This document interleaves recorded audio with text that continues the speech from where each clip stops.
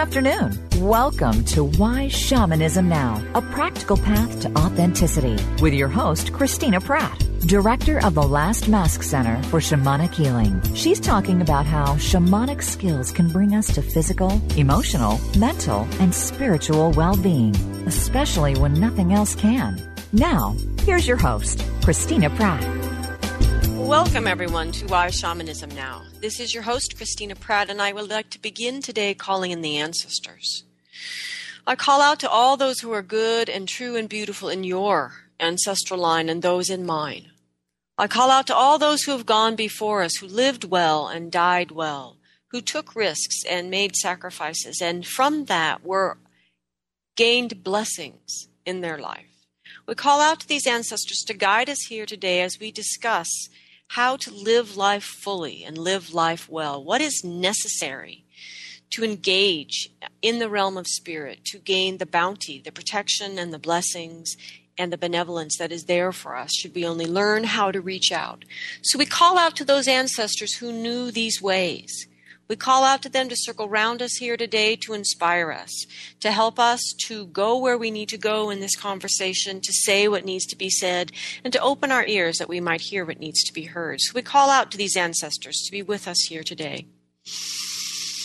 We call out to the earth below, the most fundamental ancestor for life as we know it here on this planet. We call out to the earth, the being, and we give thanks to her for the wonder of her dreaming, for the way she dreamt to bring life to the face of this planet. We give thanks to her for a place to belong, a place to call home, a place to ground our bodies and to be healthy and to be well, a place in which we may connect with others, and a place in which we are interconnected with all things.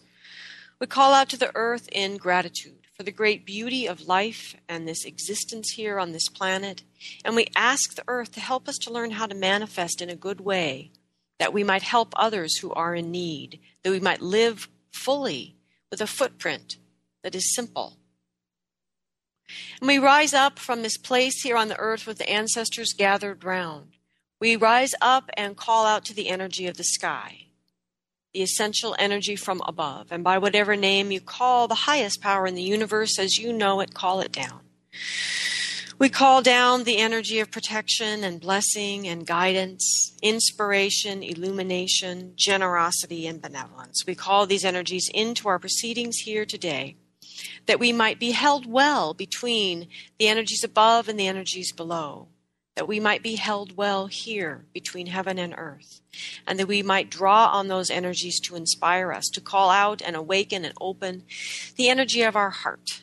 So we call out to the strong heart, the energy of the heart that in particular knows how to masterfully blend the passions of your belly that resonate with why you are here, with the clarity and wisdom that can come from the mind, and to blend these energies together in the heart, that we might find a way to do what we have come here to do in a way that is good for all living things, and find the will within us, the courage of heart to live it. So with these energies called round us here today, I would like to invite our honored guest here today, Martin Brennan. Welcome, Martin. Thank you, Christine. It's a pleasure to be here with you and all your listeners today. So Martin is a student of Last Mask Center, but he has also been an assistant for 12 years, the last 12 years in the cycle of transformation. He has studied spirituality and leadership for over 20 years. These dual passions have led him to serve in the Peace Corps, to work with street children in the developing world, to earn an MA in Creation Spirituality from Naropa University, and to work in diversity and excellence in leadership in various places throughout America. He's traveled to over 40 countries and has been on 6 continents. Martin has also spent a great deal of time studying shamanism, not only with me and not only in Last Mask Center, but as it manifests in his ancestral land of Ireland, some studying about Africa and various other places around the world. So Martin joins us here today with a rich and colorful past. And our topic today is shamanism and life. And so I invited as a guest to our show here today one of the people in my life who I feel has mastered the art of using his life as a means to learn how to fully, robustly, passionately enjoy and engage and express himself in his life. So Martin, that's why you're here. Well, thank you. It's quite a tall order to step into. So before we go too much further, though, I would be remiss if I didn't give deep thanks to those people who are keeping this show on the air. Yeah. So I would like to give thanks to the donations from Renata in particular, Melanie, Joe, Kate, Mark, and Sun. These are all listeners who have donated, and it is because of their generosity that this show is available for all of you who are listening now. So I want to give thanks to those listeners. I want to remind everyone that you too, are welcome to donate to Why Shamanism Now. If you find the show is helpful or meaningful in any way, I encourage you to do so. You can do this easily by just going to the whyshamanismnow.com website. You can find all the shows there, even archived back to the beginning of 2009. You can also click the Support Why Shamanism Now button and donate any amount you choose to. It is all deeply appreciated, and every single penny of it goes directly to keeping the show on the air. So we thank you very much. We hope you enjoyed the site and all the information there, and mostly we hope you enjoy this show here today. So, Martin, without further ado, let's take a minute before we charge ahead and I want to ask you what I ask all guests, which is, what are the pivotal moments in your life that bring you to your certainty that shamanism has changed your life? In a sense, I am asking, how do you know in your heart that it's shamanism that has actually brought more life to your life? That's a great question. For me, we have to go back for about 25 years or so, in my teenage years. At 16, at that ripe old age of knowing so much about the world, I was in a very difficult space. So difficult that it would be, in our society, diagnosed as a deep clinical depression and attempted suicide. So at 16, at really having not even experienced the world, life was so heavy and so dark and so painful that the only way I saw forward was to exit it, was to attempt to kill myself.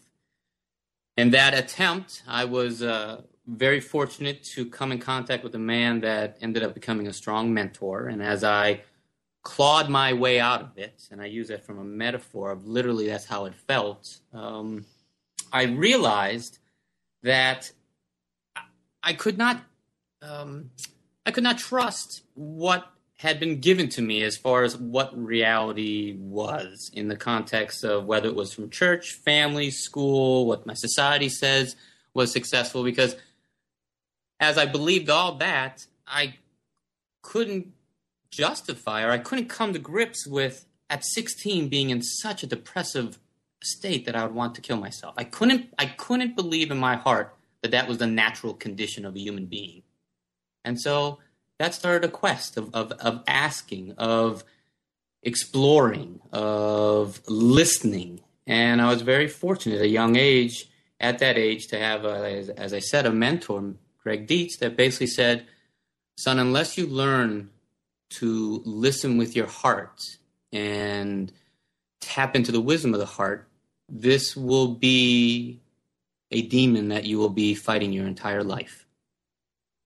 And so it is through that path, through years of questioning, that brought me to shamanism.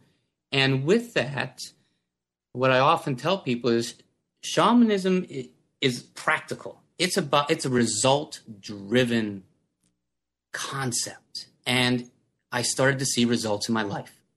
So I feel, to answer your question, Christina, that I come to this place of certainty about the true value of opening up a relationship with spirit using, if you want to say, ancient techniques, using this ancient understanding of our relationship with spirit. I speak of it so strongly because I've seen the changes in my life, seen the changes because of my life in my family.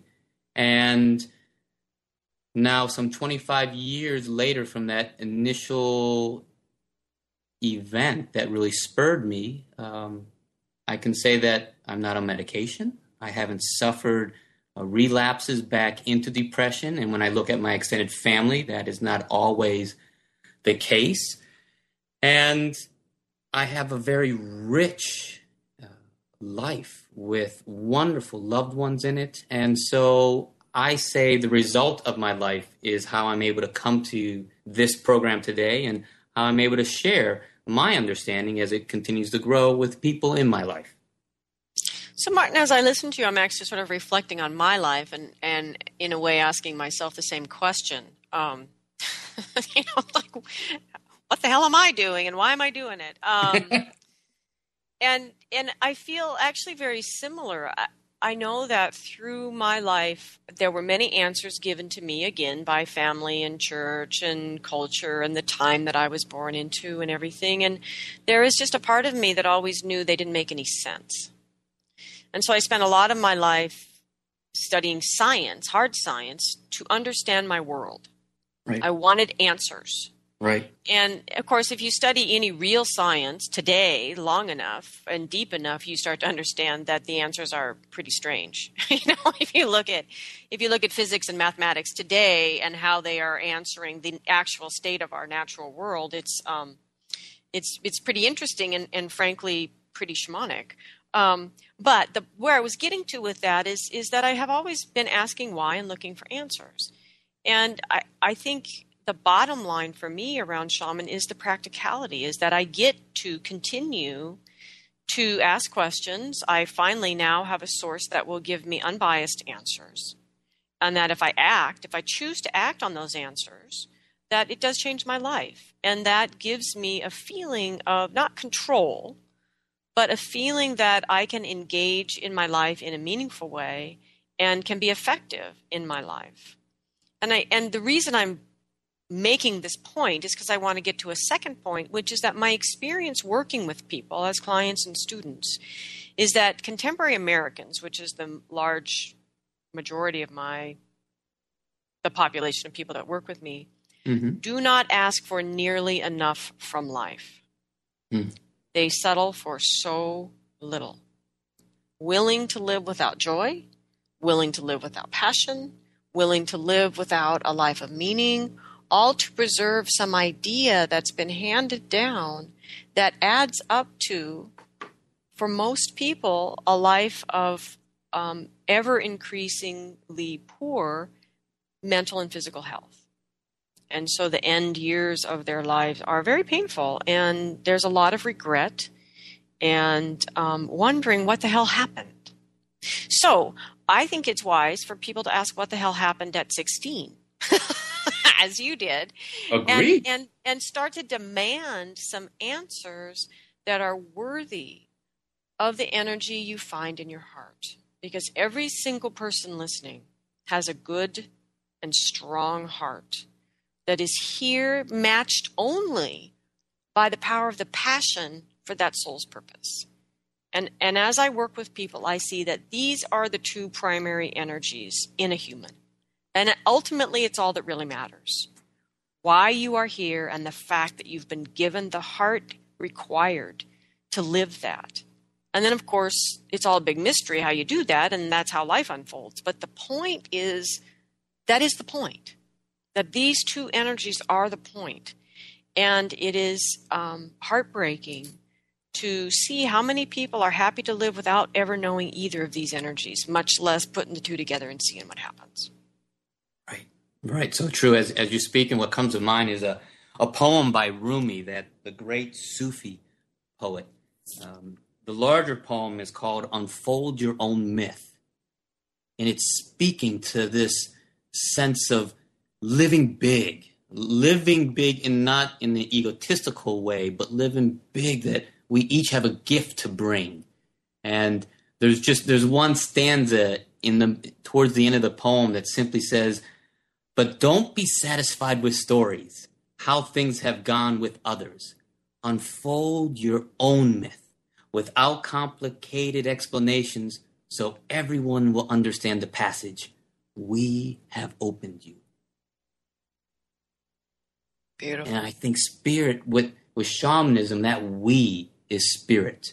That we is the collective we of this, of the cosmos, of the universe, have opened you to the greatness and live it. And I really believe that's what Rumi is speaking to in this poem of unfold your own myth. Don't rely on what others say is true, because you have a uniqueness that's never been brought forth. And now is the time. And for me, I just don't feel as much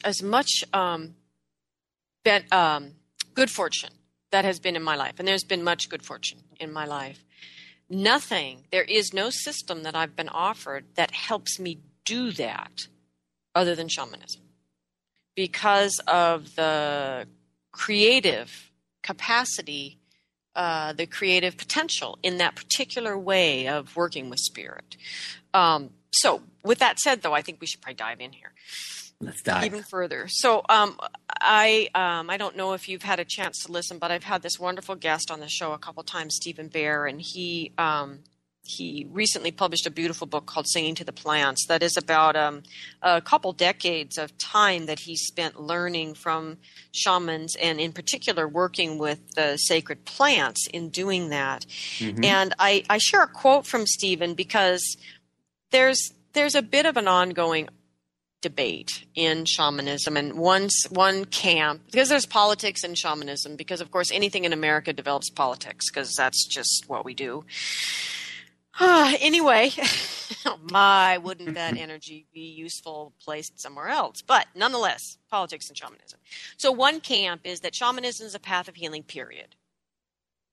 And then there's another camp that's kind of a little more new agey and is sort of using shamanism to do everything from yoga to sell tea to, wash your car. And so, shamanism is traditionally a path for healing, and that's not incorrect. And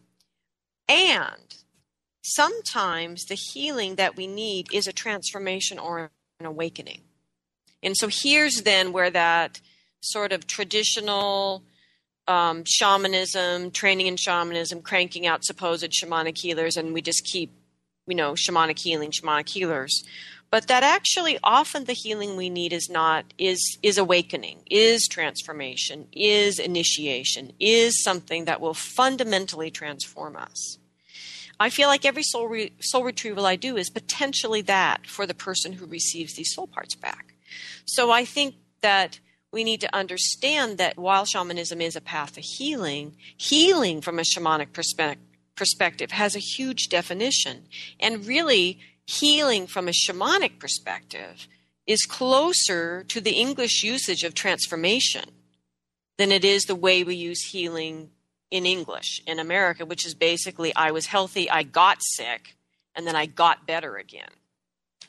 Where, so it's just completely foreign to shamanism. Anyway, so back to Stephen. So shamanism, frankly, provides us this path of transformation. And what people often miss is that what's really underneath the healing and the transformation is that these spirits are teaching us. They're teachers. They're all teachers. And that we're here as humans learning. And so Stephen said really beautifully, that the spirits that we're working with are teachers, and that teacher is leading where it intends, not to some sort of enlightenment, not to self-improvement, not to community volunteer work, but into the dark and luminous realm of the spirits.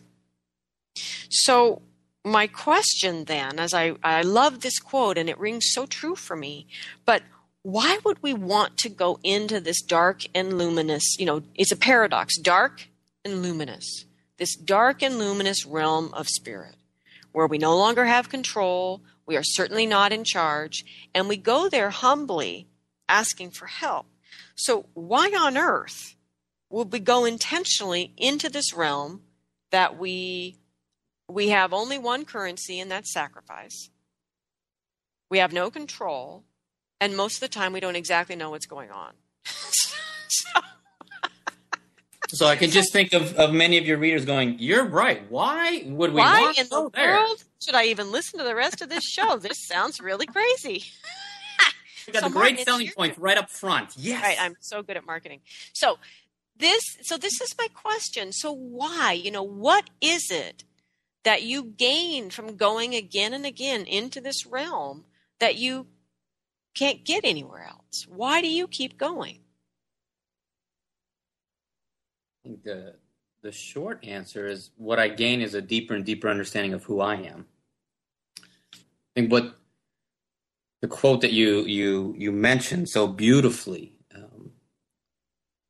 I don't believe that as we contemporary human beings in our contemporary society, the concepts of that all things are one.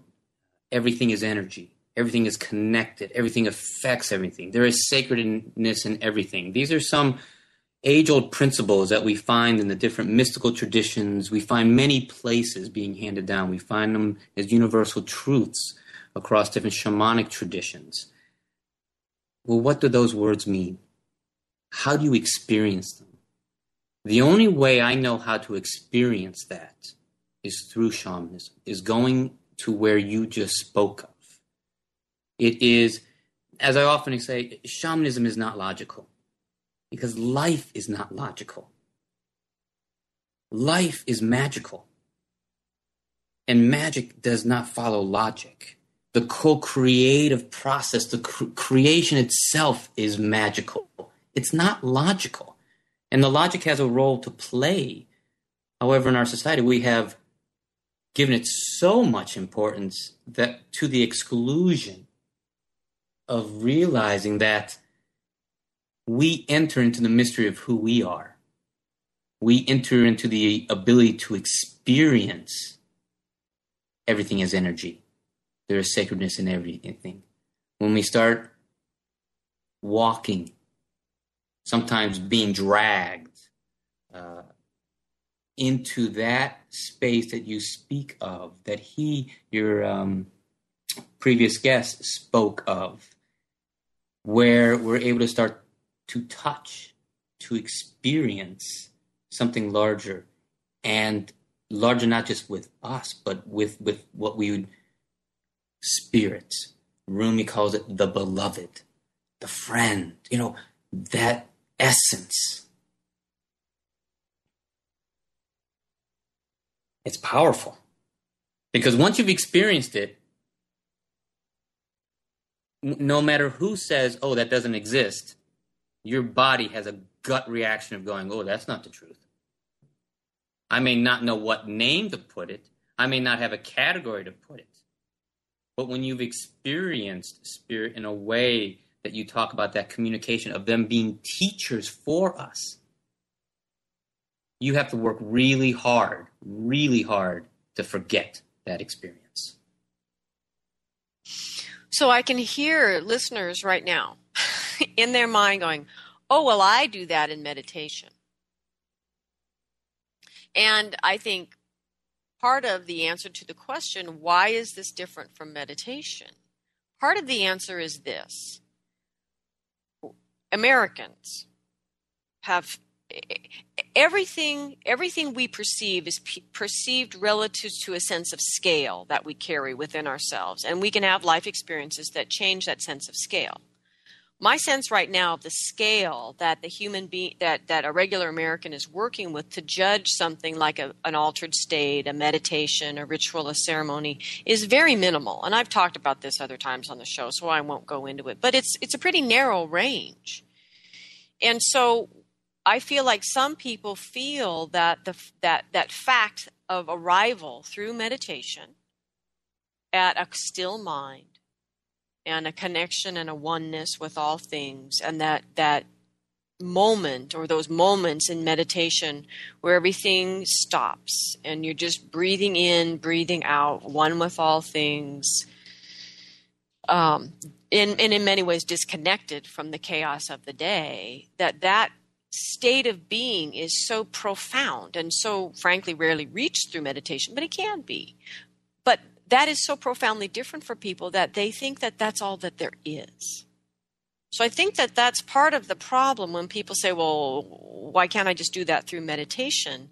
Is that they don't understand that what you just described begins at that state of stepping away from the daily life, being connected to all things, sort of breathing in, breathing out, and being in the magic of the universe, then your journey begins. Mm-hmm. And I think that that's just hard. As you said, it's hard for people to imagine. They've never had that. But I'm wondering if you might have another part of that answer to why what you just described isn't the same as meditation. Again, not to say that there's anything wrong with meditation, but what would you say to that person that say, oh, well, I do that in my meditation? I think there are different gateways. And as I see, there's much value in meditation as it's taught right now in this culture as we look around. Shamanism is a different avenue. It's a different doorway that I believe invites a further relationship with it's as any relationship has. We have relationships with loved ones, with families, with friends, with coworkers. So too, I believe it's through shamanism that we begin to learn how to cultivate and how to deepen relationships with the spirits that we inhabit in this world together. They're just invisible to what we would technically say, oh, I can't see it. You know, it is working with these spirits of the land. It's working with the elemental energies that are out there. It is working with ancestral energies that enable us to, as with this perspective that everything is sacred, these are teachers to us. And so it's not necessarily the quietness, the expansiveness that we open up to. Because I know many times where shamanism comes in valuable for me is when I can't get that quietness. When all hell is breaking loose in my life and I am struggling to even keep my head above water, it is shamanism where I'm able to go into and through my relationship, having cultivated with spirit, get guidance on what the hell I should be doing. Because right now, my life's falling apart. Okay, now that's a really important point that you just brought up. It's that through the cultivation of these relationships regularly on the days that aren't so bad, on those days that all hell breaks loose, that relationship is there to be relied on. And you're not trying. It's kind of like those people, that character in the movie who always finally prays to God when they're about to die. Yes. Whereas what we're really talking about is living in relationship with spirit. And so it is that cultivation through those relationships daily and regularly that builds strength and understanding and an understanding of how the communication works, so that on those days where our hair is on fire, everything's going to hell in a handbasket, and we don't know which end is up, we can enter into those relationships and we've got some leeway there. We've got something developed there to go into to gain some answers and some direction in our lives in the time when there was no possible way we're going to be able to get that through simply breathing and calming down, because we're not calm. We're not going to be calm until we get some answers. And just have your readers think about what's it like to be on the receiving end of that supposed friend that only comes to you when they're in crisis, that only comes wanting something. I mean, these are principles that affect whether it's in the human world with human relationships or with our relationship with spirit. And this is one of the things that I think is such a depressing aspect of how many people have interpreted the message from organized religion. So I'm not dumping organized religion. I'm just saying a lot of people have gleaned from their contemporary interpretation of organized religion or Native American teachings or wherever they're going, the idea that for some reason that they should get anything and everything they want from spirit for free. Well, that doesn't work. And that doesn't work. And that's one of the things that, the teachers, the few human teachers that I've had in shamanism have articulated this very clearly, no matter what language they spoke, which was, we are here in relationship. We are here in relationship to the air that we breathe, the water that we drink, the food that we eat, the land that we live on, the people that we're with, the animals that we're with. We are in relationship to the dead. Ed Tick and I have talked about that show after show after So we are in Yes. relationship to the descendants. We are in relationship to our ancestors. We're in relationship to the, as you said, the elemental energies where we live. Most people don't even know what an elemental energy is. And we are in relationship to our helping spirits, whether we pay attention or not. We are in relationship to the spirits of the dead in the cemetery near the home that we just purchased. We are in, we are in relationship with everything. We are connected to everything. What that means is we are in relationship with everything. And so the question is, what kind of relationships are you in? And I frankly hate being on the receiving end of being the person. I have a friend who has a friend who only calls me when they're in crisis. I'm not interested in that. I'm also not interested in those friends who only call me when they don't have a lover. Like that cheapness. I'm not interested in that. And we all know how that feels, and I don't know why it's so hard for people to understand that heartfelt feeling is truth. And the truth of the heart translates directly into all realms. The truth of the body doesn't necessarily, the truth of the mind doesn't necessarily, even the truth of spirit. These are all shape-shifty things in other realms. But the truth of the heart, the truth you feel about your relationships with yourself and others, with God, with whatever, translates directly into the spirit world. And so no, people, you shouldn't want benefit from the spirit world for free. That doesn't mean you can go buy it with money. You buy it. You exchange it. You develop it in the exact same way you made friends with the kids in the neighborhood. Y'all didn't have any money. You had time. You had experience. You had heartfelt adventures and crazy conversations. And this is how we cultivate friendship and relationship. And as you grow older, you learn that you know how to have someone's back, how to be there for someone because they're there for you, and you understand that these principles are no different in other realms because they are all principles of the heart. And this is the piece that people really need to come to understand, that in the realm of the heart, everything is an exchange of energy. Everything is a give and a take, or a give and receive. And that is how it works, and that's not a bad thing. It's just the nature of the thing. So it's important to understand that the avenue of journeying gives us a discipline to practice again and again and again that allows us to make direct contact with spirit energies, to understand that communication in such a way that we can participate on our end of that relationship, which is frankly usually the student learning from the teacher. But nonetheless, that we must participate. And so the question that people should be asking is, how do I do that? And what I'm hoping to offer today, and of course in the show in general, is how shamanism is an answer to that question and can be for many people because of its flexibility and fluidity. Once you gain that one discipline, that journeying discipline that allows each individual their own direct access with spirit, now you can begin to cultivate the quality of relationship Martin is describing that is so rich and opens you up to the potential of your life.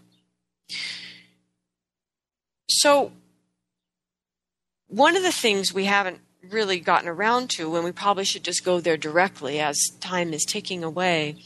So I'm just wondering what you've found. Have you found it to be true that sacrifice has a place in your relationship with spirit? Have you found, something else works better? What have you found is the nature of your relationship with sacrifice and spirit? I'm interested when you ask me that question, if all of your listeners could write down just in a little post-it note, what first came to mind when you used the word sacrifice? Because I know for me, it's taken a relationship of evolving, of sacrifice. For me, this is at the core of my practice. And the sacrifice I find myself continually having to bring to spirits is my own life, is the willingness to experiment with my life. And it is a quote that I came across years ago, W.B. Du Bois, that basically goes to the gist of, we must be willing at any moment to sacrifice who we are for who we could become.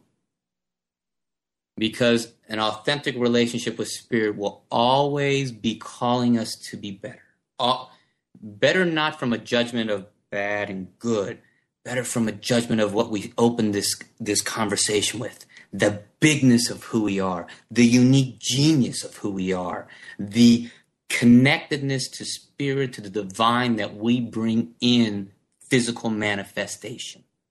Martin, I'm smiling because in the first show with Stephen, we didn't plan to go there, but we ended up spending a lot of time talking about how the plants, as our teachers, teach us to be better humans. Oh, well, it's true. I think our relationship with Spirit will teach us, because it's teaching us about relationships. And it's teaching us about this willingness. Rumi talks about, in one of his poems, he goes, out beyond ideas of wrongdoing and right doing, there's a field. I meet you there. It gets us out of this judgment about ourselves. Oh my God, I'm so bad. I can't believe this. And really invites us to look back at all those places that we have those self-limiting viewpoints, that we hold judgment, that we've brought other people's criticism of us and taken it to heart, and therefore have not let us truly come into this uniqueness that we are to give, and this offering that our life is to the community that we are in. And I truly believe, Christina, that the sacrifice is being willing to continually say, am I truly living my soul's purpose? Am I bringing the most of the gifts I have been given into manifestation? And if the answer is no, there's only one sacrifice that's worthy at that point. That's laying down who I am now to bring those gifts more fully into manifestation, and to grow, to transform. Going back to your earlier comment, but shamanism is about transformation. That's how healing is understood in shamanism. It's about being someone different. Well, and I always find it so interesting how panicky people get about this, because the truth is, if you're living well, if you're just doing a good job, bringing your heart to the table and living well, being smart about what you're doing, having reasonable boundaries, doing your best to do what you're supposed to be doing in the world, if you're living well, you're always outgrowing yourself. And I find it so interesting that people get so panicky and actually angry about this idea that they would have to sacrifice something. When the truth of the matter is, there is a version of yourself ready to be sacrificed every single day if you're living, because you've outgrown it. There's nothing wrong with it, nothing wrong with you, but you have outgrown that version of yourself. And so I feel like every day, we could hang up our self-suit, and we've got a rack filled with little self-suits, of aspects of ourself we're more than ready to sacrifice. True. And that's all life is asking for, is that you let go of what is no longer useful. You drop the leaves like the trees do, the deciduous trees do each year. That we stop hanging on to everything as if there's nothing more here. And that we are willing to let those selves go and stand naked for a moment and allow that next self to emerge. And it is amazing to me how angry people get when I talk about this, when you have a lifetime full of selves that are frankly dying to be sacrificed. And you, listener, you are dying for the lack of that sacrifice. And so this concept is amazing to me, actually, once I get into it, that there is no shortage of what needs to be sacrificed to live fully. Right.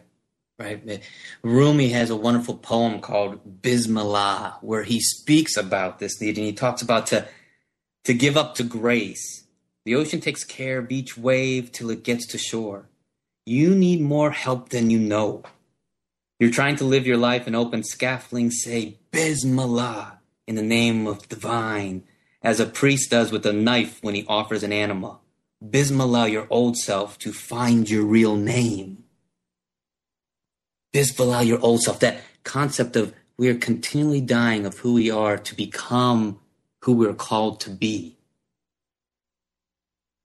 And I know that every meaningful relationship in my life, as long as I choose to participate, and since it's meaningful, I do my best to choose to participate, asks me constantly to look at myself and ask, what could I let go of here so that we have this possibility to create this new thing, this next thing, this next step we need to take. And boy, I'm telling you, man, there is always something.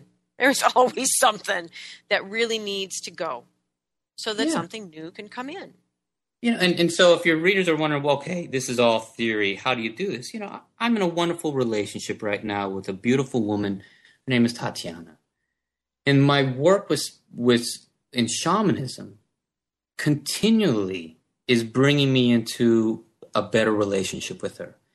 Because I'll find I get stuck in my story, and we'll have a conversation, and all of a sudden I'll blow up. And I'll look back and be like, what's that about? I don't know how I would clear if it wasn't for the fact that I go to my spirit guide and say, okay, show me the true nature of what just happened. And through that, whether they show me a closed heart, whether they show me something that goes back to childhood, with saying, you know what, you're stuck around this issue here, and merely this conversation brought that up. It had nothing to do with my conversation with Tatiana, but she said something that triggered something that went there, and lo and behold, I take it out on her, and having to come back and say, you know what, I'm sorry about last night. It's shamanism that gives me that ability to look to see, whoa, this is about me.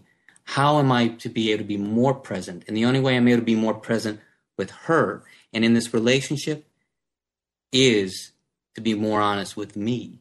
And shamanism has given me those tools to continually bring me back to myself. And there's a piece in that story that I think is important and kind of leads to maybe the next idea, which is that, yes, there is an incredible wealth of help for us in the spirit world, but we have to ask for it. Oh, certainly. Ask, yes. I mean, one of the basic principles, spirit is not going to come in and violate our boundaries. That's what they would in fact be happening if they just came in without us asking. In this context, they're waiting for us. Right, but there's a whole lot of people that are sitting around waiting to be saved. Well, they're going to be waiting a long time. I mean, that's the spirit shamanism teaches us this is a co-creative process. Absolutely. We need to open up the door because spirit's there, quite frankly. Everywhere. In fact, quite frankly, in spirit is always trying to connect with us.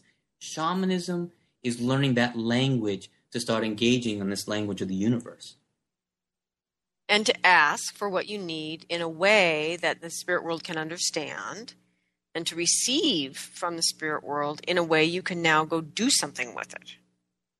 Right. Whether that's clarity, as you were just using that example, about what aspect of yourself it needs to be sacrificed so that you can move on and have this possibility for a deeper relationship, or whether it's a soul part that needs to be brought back, or whether it's ancestral healing that needs to happen.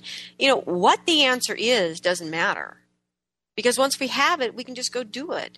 But the main life-giving force in shamanism is it allows us to engage intelligently and clearly and in a heartfelt way with that huge, huge realm of spirit that is available to us to assist us as teachers and healers and guides in all things. But we have to ask, and we have to ask in a way that allows us to understand the answer. Because, of course, people are asking for help all over the world all the time, too, and wondering where the help is. If spirit's everywhere, why am I not getting any help? And part of the problem is we can't do this willy-nilly.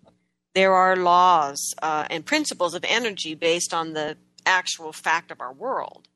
And that what the shamanic teachings have done is found and cultivated over time ways in which humans are able to engage effectively with this vast resource of spirit, ask directly, and receive help that then can be used to make life different here in the everydayness of things. Right. So I think it's just really important. You have to ask for help, and you have to ask in a way that you can understand the answer. Correct. Just as in any relationship, we know there's effective ways to be asking our partners for help or coworkers for help. And I would like for us to step back, because I can visualize a reader or a listener right now listening and be like, okay, following. But I don't think we've set the context. There's a contextual piece that shamanism provides that then, as what we are saying now, I think slots in more fully. And that contextual piece is that shamanism invites us into a worldview that is alive, into a worldview that says everything around us right now, it invites us to take this perspective. What if everything is teaching me at this moment? Life, what's in my life, what's going on. What if the entire universe is conspiring for me to live my soul's purpose? What would that mean? And Hafiz, there's a poem I've carried around for years, and Hafiz, another great Sufi poet, is titled, If God Invited You to a Party. And it simply says, if God invited you to a party and said, everyone in the ballroom tonight will be my special guest, how would you then treat them when you arrived? Indeed, indeed. And Hafiz knows there is no one in this world who is not upon his jeweled dance floor. Context being, we are co-creative processing with all that is around us. Are we able to be open up so that when we ask, the answer may not be a bullhorn in our ear. The answer may be right in front of us in the difficulty we're having in the relationship, in the frustration we're feeling at work, in the joy that we feel when we dance, but we only allow ourselves to do that over here. You know, it's learning the language of how then does that response come through to us. And shamanism gives us the skills, the gifts to tap in. Where do we need to be listening? I often will go to my spirit guide and go, okay, I know the answer is here. Where am I not hearing it? And usually it's right in front of my face. And I have one spirit that's just like, well, Tommy came and asked me that. Let's look here. And it's been right there. So one of the things I'm thinking as I'm listening is there is an aspect, you know, once this context is a perspective from which you live and you've cultivated these relationships with spirit, which you'll be cultivating throughout your whole life. Oh, sure. And you know, and thus the spirit world is being used to assist you in living your life, which is basically what shamanism is in a simple definition. I was listening to you, though, and thinking about how I've called shamanism in lately. There have been some big transitions in my life and great challenges. And the kinds of things where I really find myself on my knees, faced with the challenges of my life, just, how did I get here and what is being asked of me and how do I go forward from here? And as I was listening to you, I realized I circled back to sacrifice again, because there is another side of sacrifice. Once you recognize it is the currency that you bring. It is the true currency, is your willingness to sacrifice to become what you might be. And that is certainly true.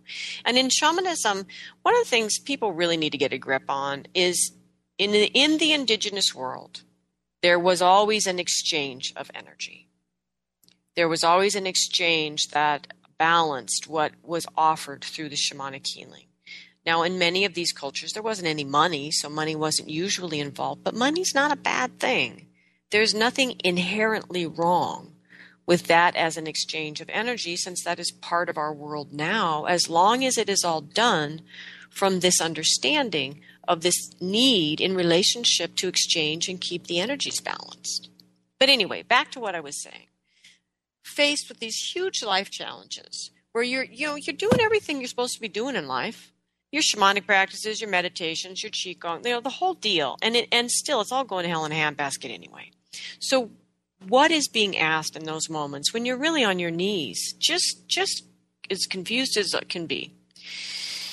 And I realized that what I've seen now in those moments is that I am not conscious of the sacrifices that I have made, and I have not made clear to the spirit world what I want for them. Mm-hmm. And that's the thing that I've really come to understand, that if I, because I recently made a whole bunch of practical decisions and heartfelt decisions to leave my single life and move in with my partner in his home. Well, what I didn't understand in that is I didn't take seriously what I was doing shamanically, ironically enough.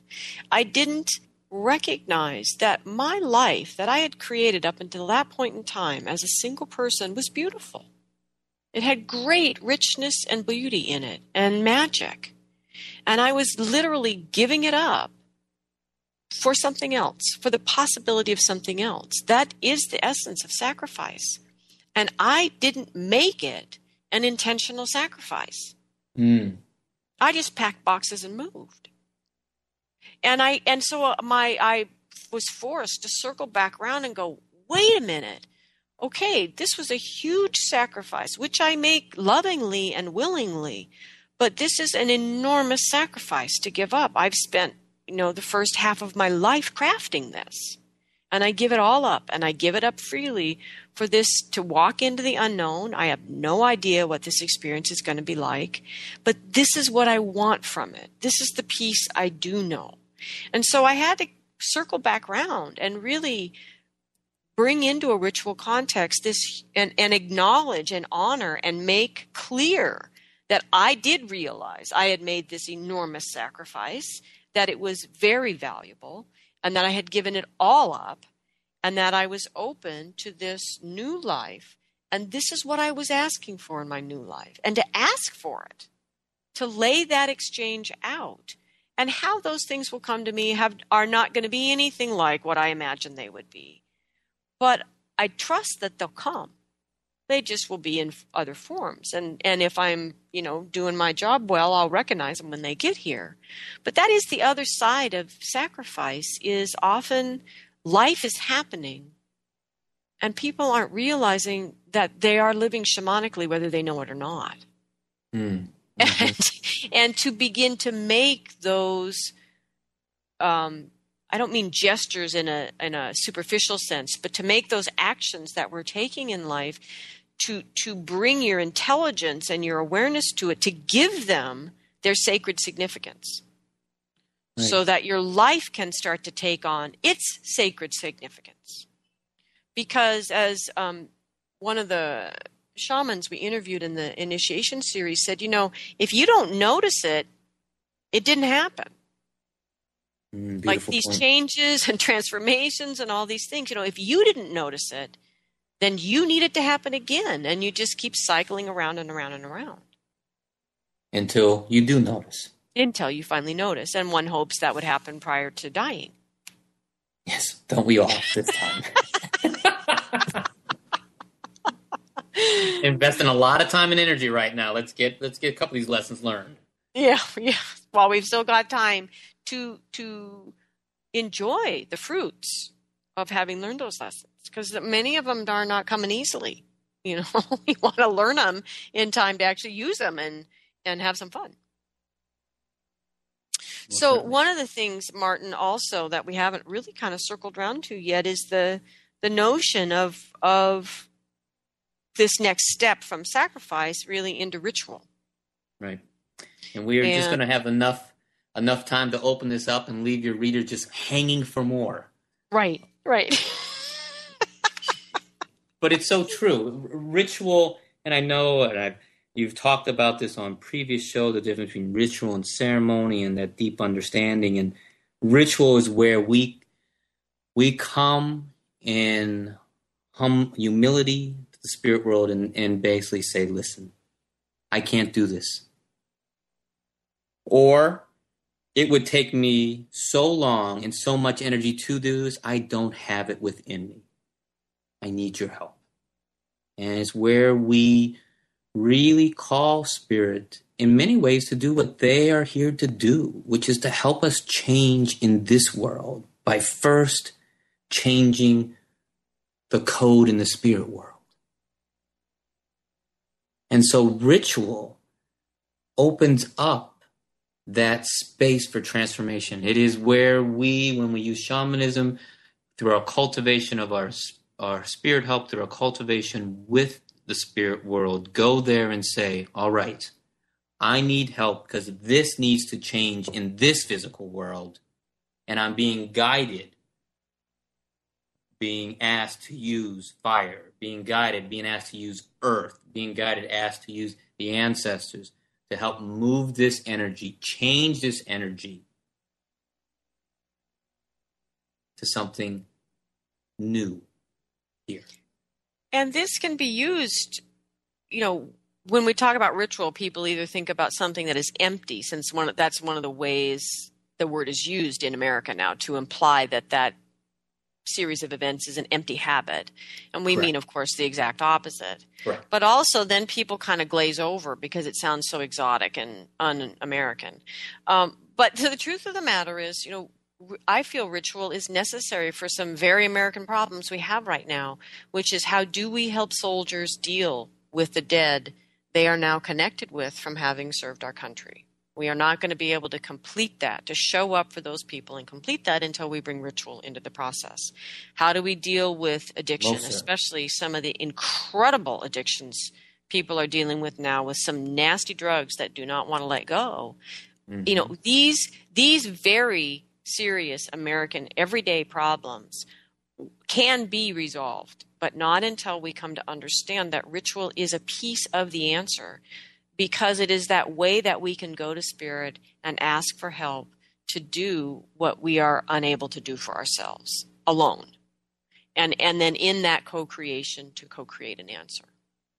Yeah. So in the last 2 minutes of the show, 1 minute of the show, Martin, if you had to put it just in a nutshell, what is it that you feel shamanism really does that allows you to live life fully? I'm passionate. Shamanism continually invites me to look at where I'm fearful and to move from fear into love. From fear of myself into love of myself, and in that being able to bring that love into my relationships, into my family, into the work I do. It continually calls me to live my life in wider and wider circles, and to live my life as it was put in a poem that I recently wrote, as a legend of truly knowing that I am sharing the very best of what I have at this moment that I can. Thank you, Martin. Thank you for joining us here today. I give thanks to you, and I give thanks to your ancestors for the wonder of their dreaming that brought you here to be with us on the planet today.